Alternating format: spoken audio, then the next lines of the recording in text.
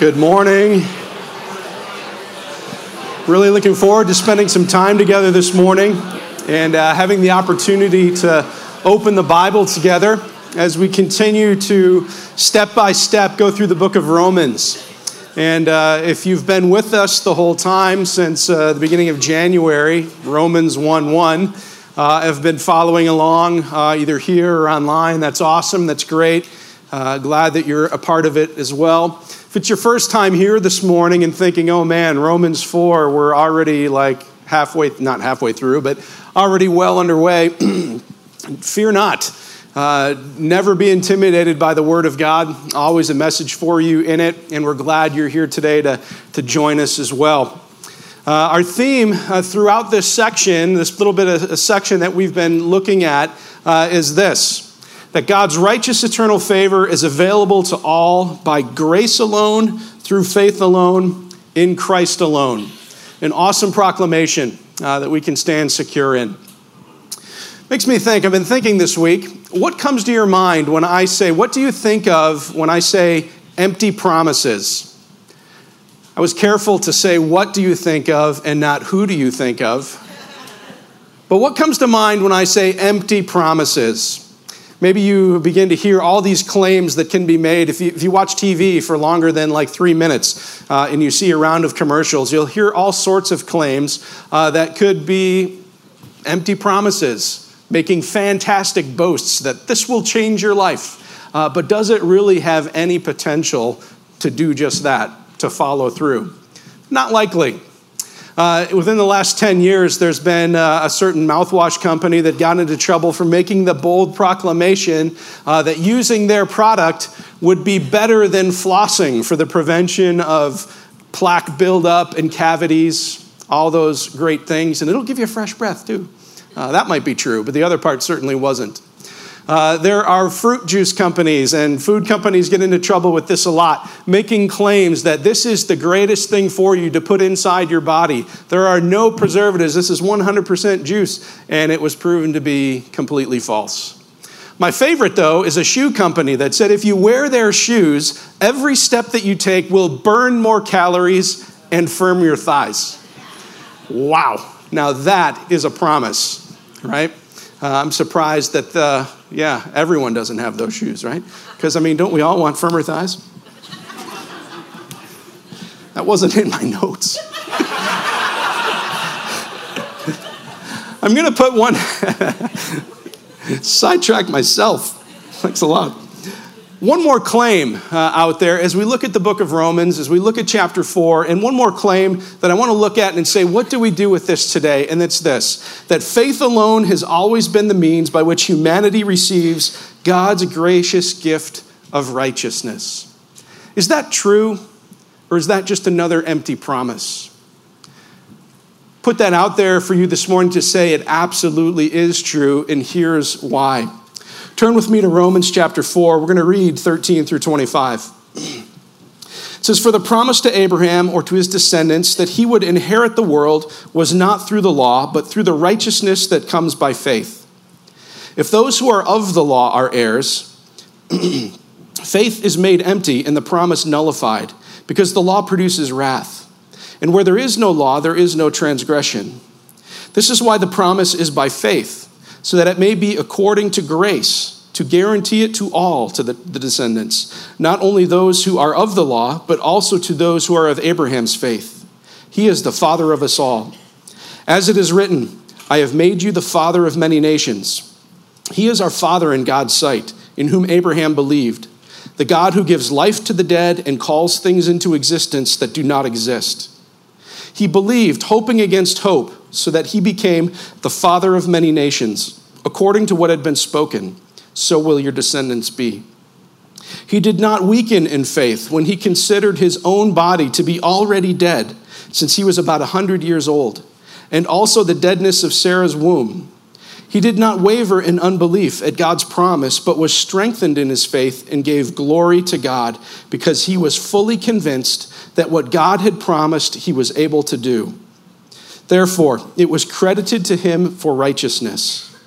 Now, it was credited to him was not written for Abraham alone, but also for us, it will be credited to us who believe in him who raised Jesus our Lord from the dead. He was delivered up for our trespasses and raised for our justification. Awesome passage here this morning. And we're going to pull out several things from it as we look at it and dive in a little deeper. The first thing that I want to highlight and bring forward is that it gives us an image of God, a clear picture, an accurate picture of who God is, and that is God is a God of promise. Verse 13 starts right away with this. It says, for the promise to Abraham. What was this promise? We rewind to the Old Testament. If you remember back, and we looked at this a little deeper last year in the Bible Initiative, but you'll find this promise in Genesis 12, 15, and 17, where God is interacting with Abraham and gives him this promise that he seals with a covenant, that he would give him a son, and that he would make him a great nation. He would give him this land and all of his descendants that would be as numerous as the sands on the seashore and as numerous as the stars in the sky would inherit this. Abraham believed this from God, believed this promise, and it was credited to him as righteousness. It goes on to say that this promise did not come through the law, meaning Abraham didn't believe this promise, and his righteousness wasn't credited to him for all of the good works he did, or all of the ways that he step by step went through some process or jumped through many hoops. No, it says it was credited to him righteous by faith.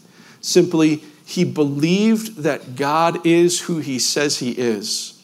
He believed 100% that God will do what he said he would do.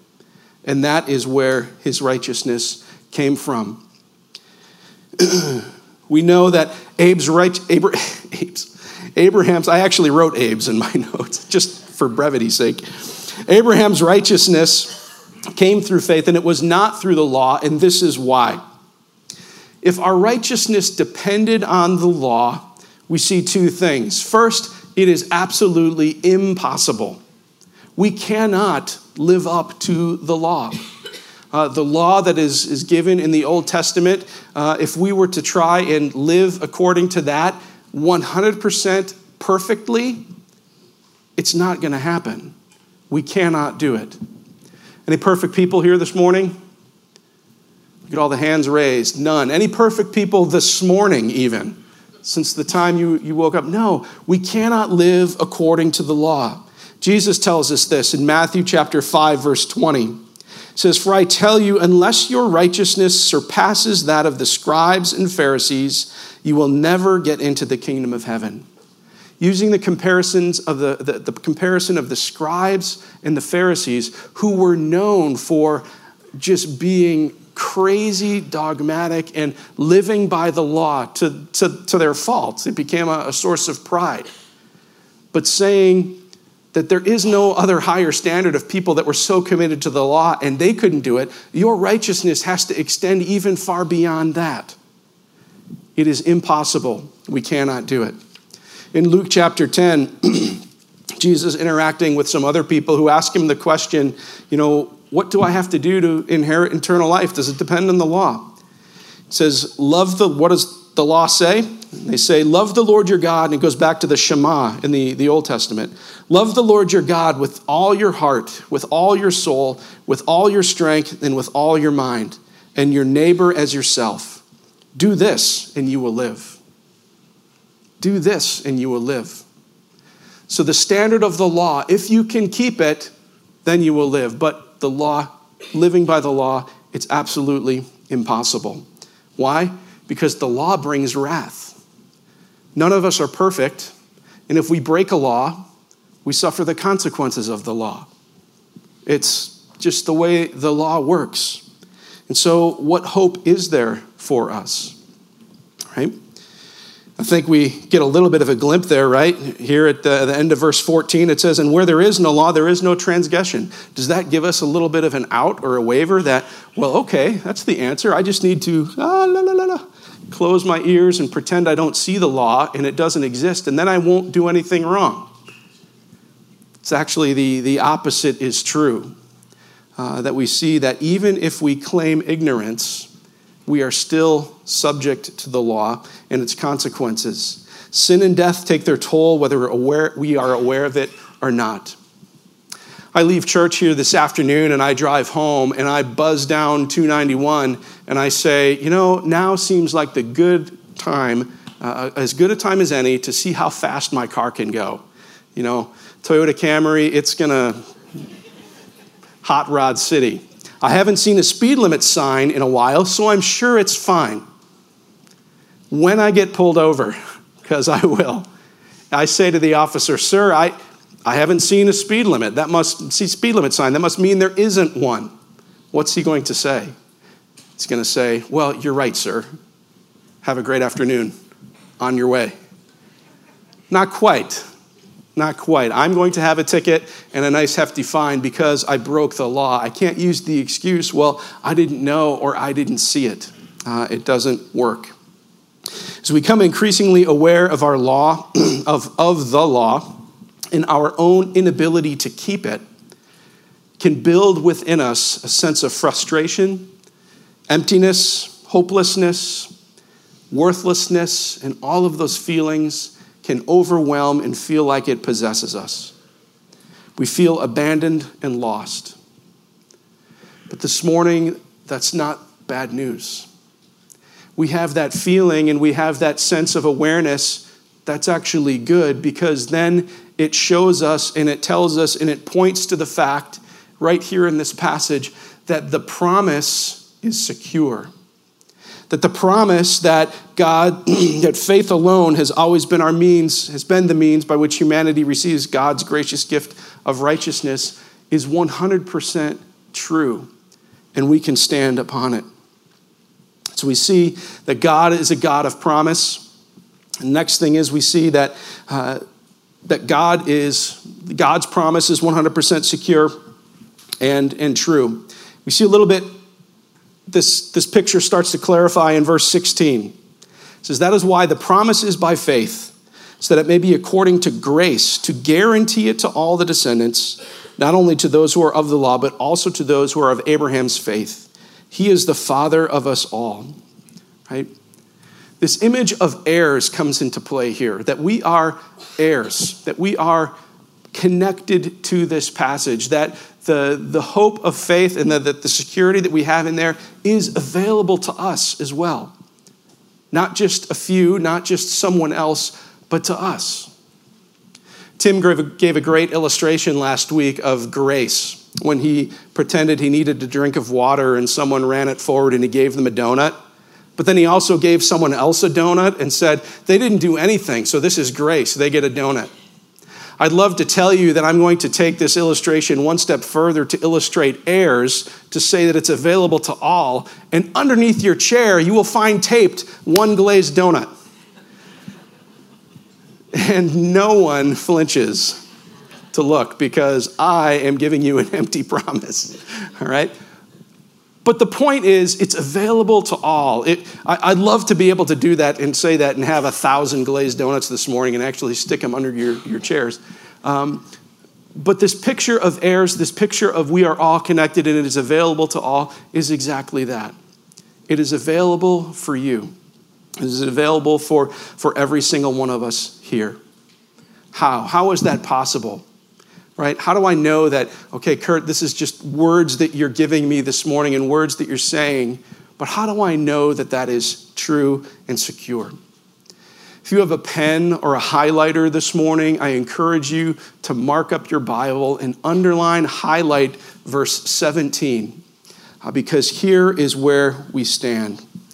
Verse 17 says, as it is written, I've made you the father of many nations. He is our father in God's sight, in whom Abraham believed.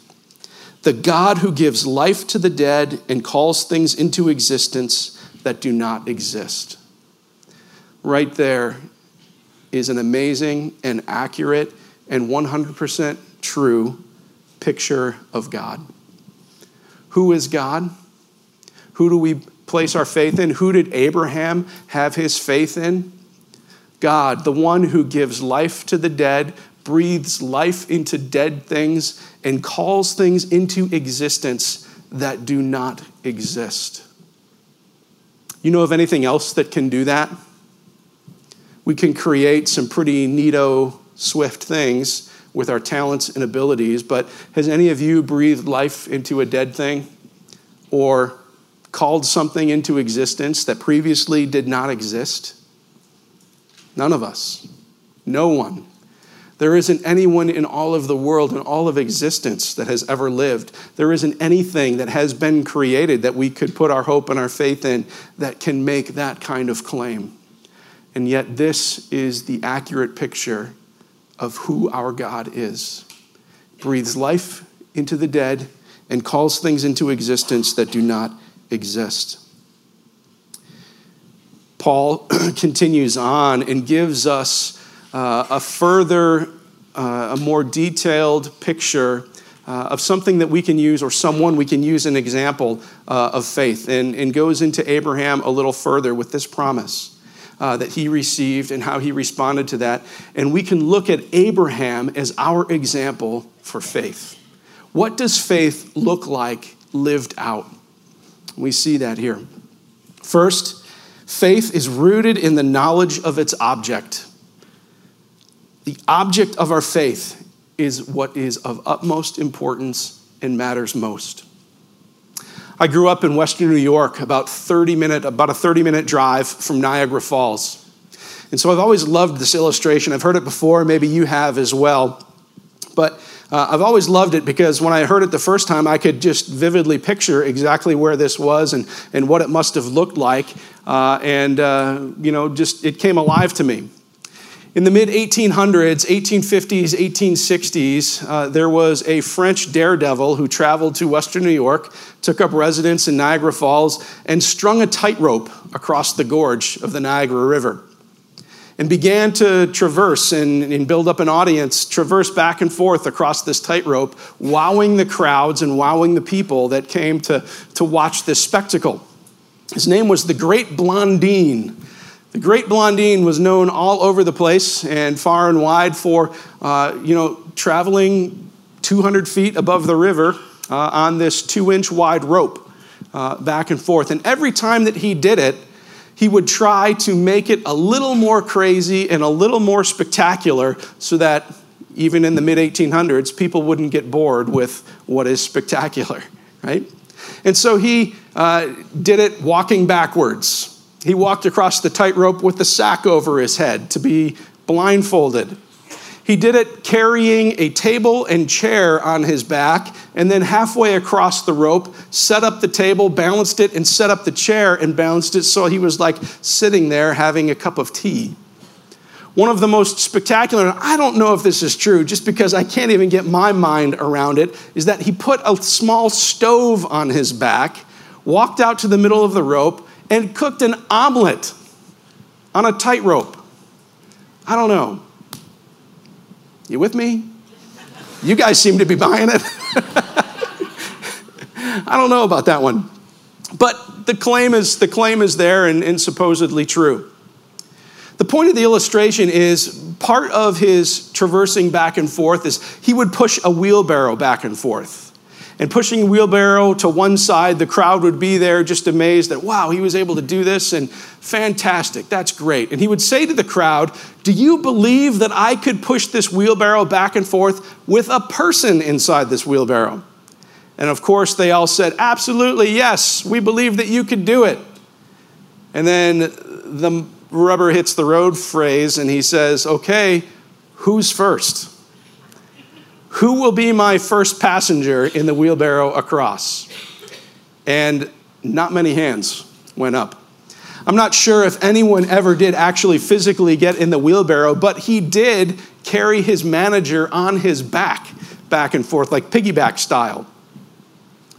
The illustration is, okay, great. Yeah, we need to have faith to get into that wheelbarrow, but it's still a faulty illustration.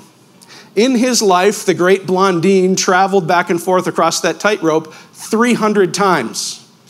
So we have that to say, well, okay, he's proven that he could do it 300 times. But now it's turn 301. Would you get in the wheelbarrow? Anybody? Not a chance in the world am I getting in that wheelbarrow. No way. It's not happening. Why?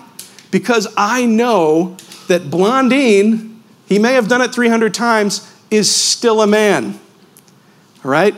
Is still very much capable of one little misstep and slipping off the rope, and then it's adios, right? And then it's a long way down with a sudden stop in the water and probably will not turn out so well. I'm not willing to take that chance. I can't do that.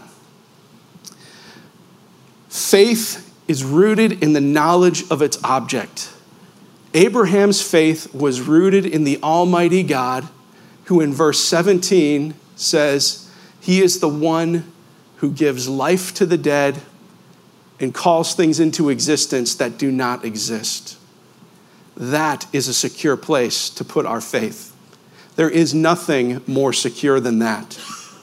Abe knew and was, I said it again, Abraham, me and Abe, like this, buddies. Abraham was sure of those two things, absolutely rock solid secure in the fact that this is who God was and I can put my faith in him. I'm challenged by that thought and must ask myself the question, and I ask it to you as well. Is Abraham's view of God consistent with my own? What is my view of God? The second model or the second example of faith that we can learn from Abraham is this, is that faith triumphs over the difficulties it fully understands. Abraham was fully engaged with his faith.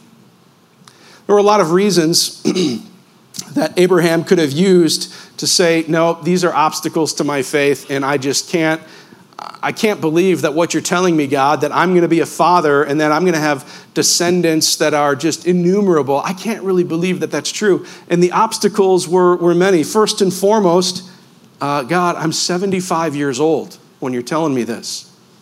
And Abraham says, medical technology, tells me in my day and age that I look around, I don't see any other 75-year-old first-time fathers. I don't see that happening. He could have said that. Yet instead, Abraham believed. He simply believed God that this is true. We have obstacles to our faith. There are two big ones that can come up against us when we hear something or when we consider God. Is God really the one who breathes life to the dead and calls things into existence that do not exist? The first is we can get sidetracked with our hopeless circumstances or what we think are our hopeless circumstances. We think, this problem is just way too big. This situation is just too heavy for me. I mean, Abraham could have said, I'm 75 years old. There's no getting around that. This isn't happening. We can say, well, I've been struggling with this scenario, or God, this problem is just way outside of what I can handle, and we get stuck and paralyzed and we do not move.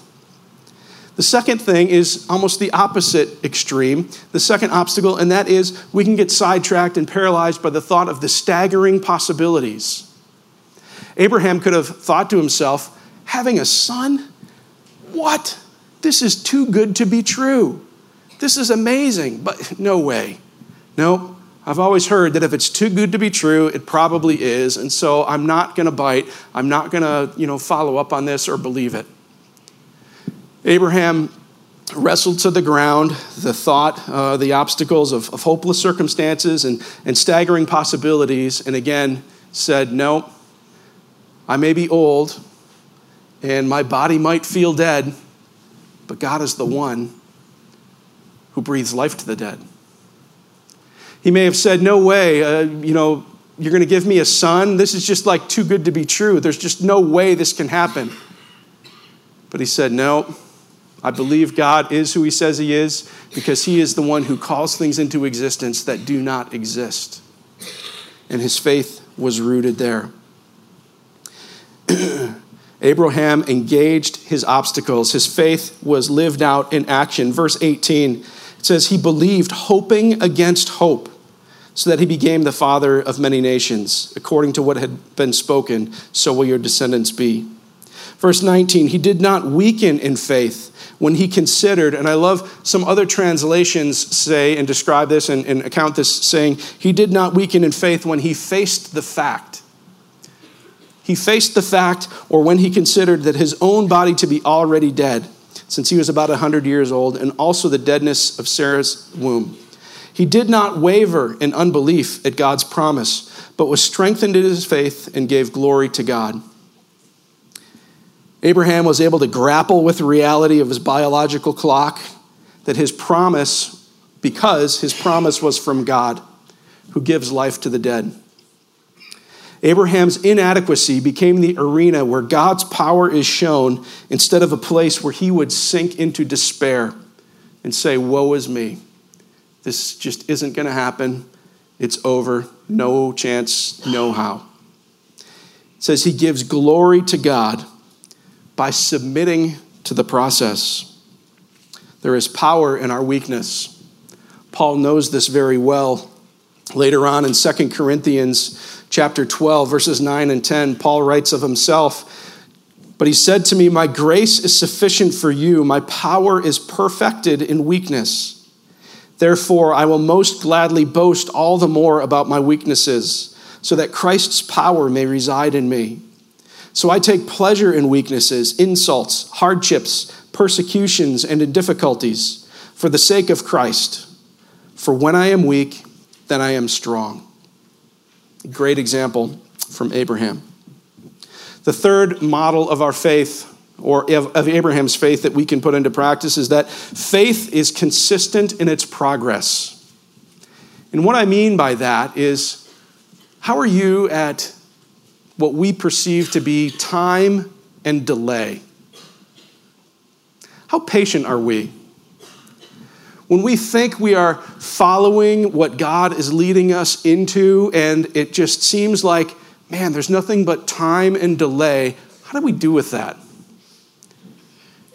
Again, I said the promise came to Abraham when he was 75 years old. And here in our passage in Romans, it talks about Abraham being 100 years old. He was 100 years old by the time Isaac was born. So that means for 25 years, a quarter of a century, he hoped against hope.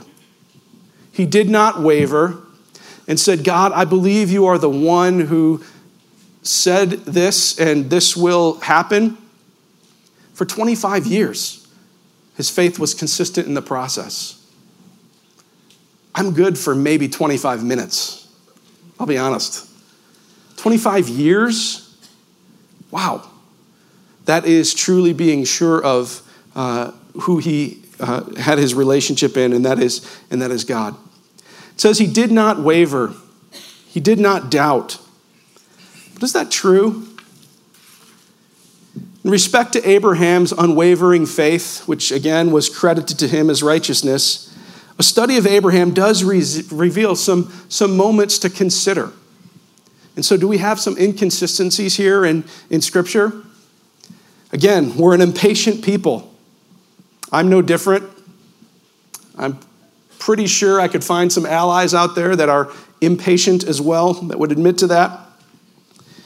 In Genesis 12 and in Genesis 20, we find that Abraham, in an attempt to protect his own life, who may have thought that God's promise is in jeopardy here and I need to do something about it. And so in an attempt to protect his own life, twice, Abraham pawns his wife off as his sister. In Genesis 16, Sarah herself, thinking that, man, this is taking forever, she could have thought, wonder what's going on. We need to do something about this here. Thinking that she could provide an heir a different way, Sarah offers her own servant, Hagar, to Abraham to produce a son. And Abraham goes along with it.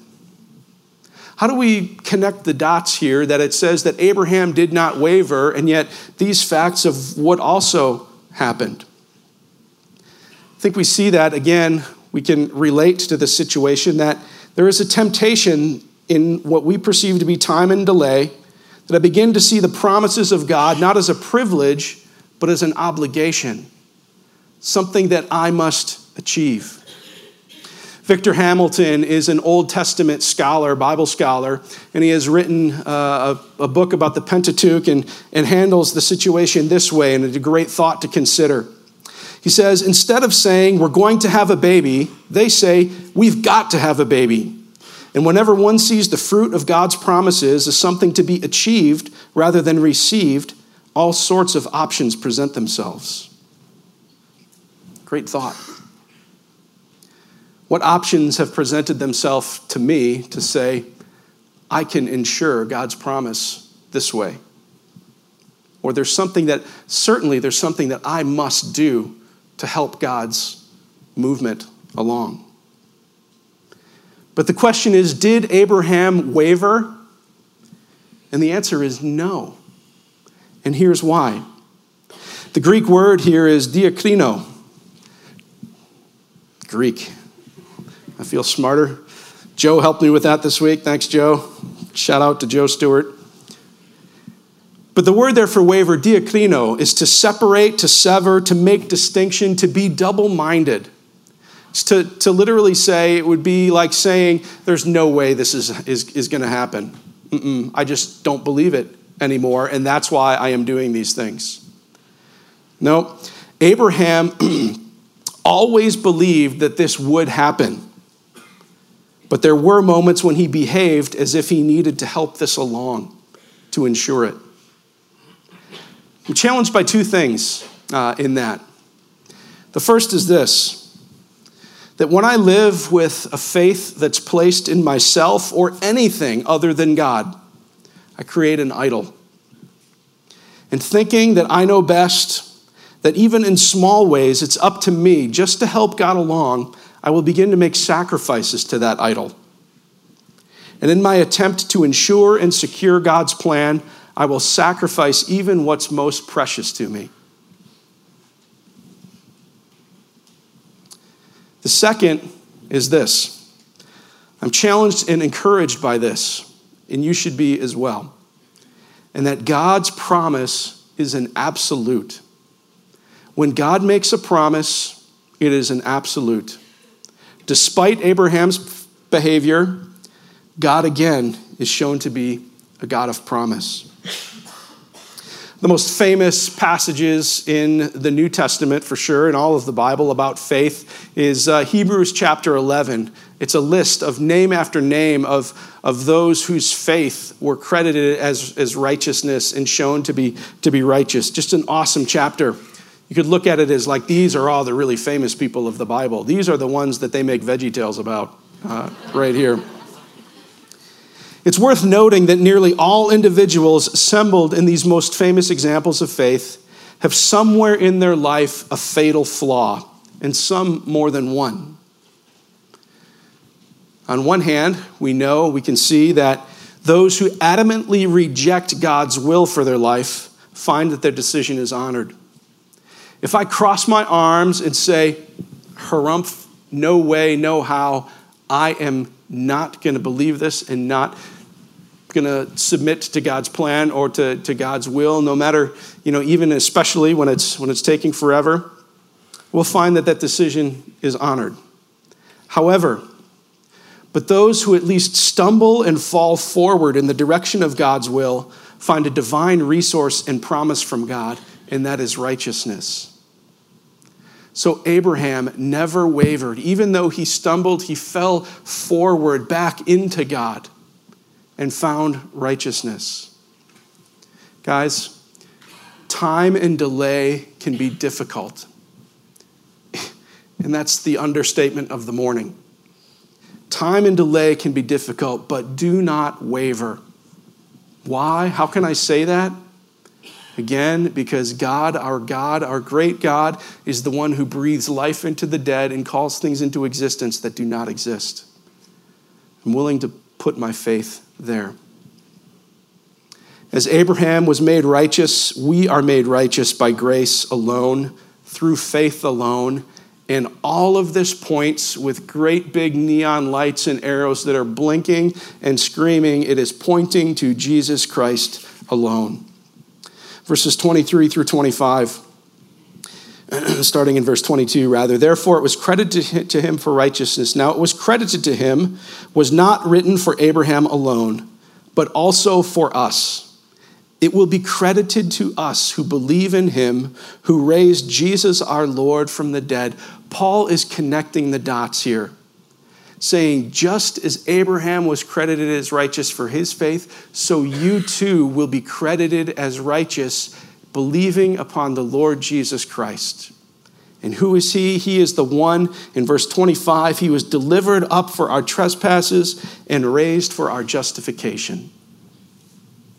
What an awesome promise that is. And it is rock solid secure because of the promise in verse 17 of who he is. Conclusion this morning, what I want to challenge you with and leave you with is this thought of what are God's promises to me? First and foremost, his promise is for salvation. His invitation is for salvation. As it says right here in the end of Romans 4, it's available to you. It's credited to us who believe in him who raised Jesus from the dead. John 3:16, for God so loved the world, he sent his son, so that whosoever believes in him will have eternal life. Acts 4:12 tells us there is salvation in no one else, for there is no other name under heaven given to people by which we must be saved. That's your invitation this morning. Put our faith in Jesus Christ, and you will be saved. The second is this. There are promises of who I am in Christ as well. Who am I in Christ? So I say I've put my faith in him, but I still have these moments of who am I or struggle. This is just a small sampling of the promises we find in Scripture of God telling us who we are in him. I am a child of God. I'm redeemed and forgiven of my sins. I'm established, anointed, and sealed by God. I am confident that the good work begun in me will be completed. I am confident and I know that I can stand upon the promise that I will find grace and mercy in my time of need. I am confident and can stand secure knowing that I am a minister of reconciliation, that God has not only reconciled me, but I can be a work and a reconciler among other people as well. I'm confident and I can stand secure knowing that I am God's workmanship created for good works. And most importantly, I want you to hear this said, that I am 100% complete in Christ. With so many other messages telling you that you need this, you need that, you need shoes that will firm your thighs, I am 100% complete in Christ. That is a promise from God, the one who gives life to the dead and speaks things into existence that do not exist. Juxtapose that, I compare that to my current reality this morning, and maybe some of you have walked in here really heavy, thinking, I have got time and delay in the sense of I am struggling with this sin. I am in bondage to this, and will it ever end? How do I find victory in that? We can put our faith in Jesus Christ for that. May have walked in and said, is there any hope for this relationship that I'm in? It seems like, kaboom, the TNT has gone off, and what do I do? But God has called me into this relationship. What do I do? Through time and delay, would you trust God in that as well? As we leave here this morning, as we walk away, ask yourself these three questions. Will I, like Abraham, will I root my faith? Meaning, where have you set your eyes? Will I root my faith and look only to God to say, it is in him that I trust? Will I engage with my faith? Looking at the obstacles in the eye, the obstacles that say, these are the things that are the hopeless circumstances. These are the things that might even be the staggering possibilities. And I'm going to engage my faith because, verse 17, God is who he says he is. And the last is, will I submit in the process? Even if it takes 25 years, will I say, God, I am absolutely secure because of who you are and say like Abraham, I am fully convinced that what God has promised, he is able to do. Let's pray. God, we come before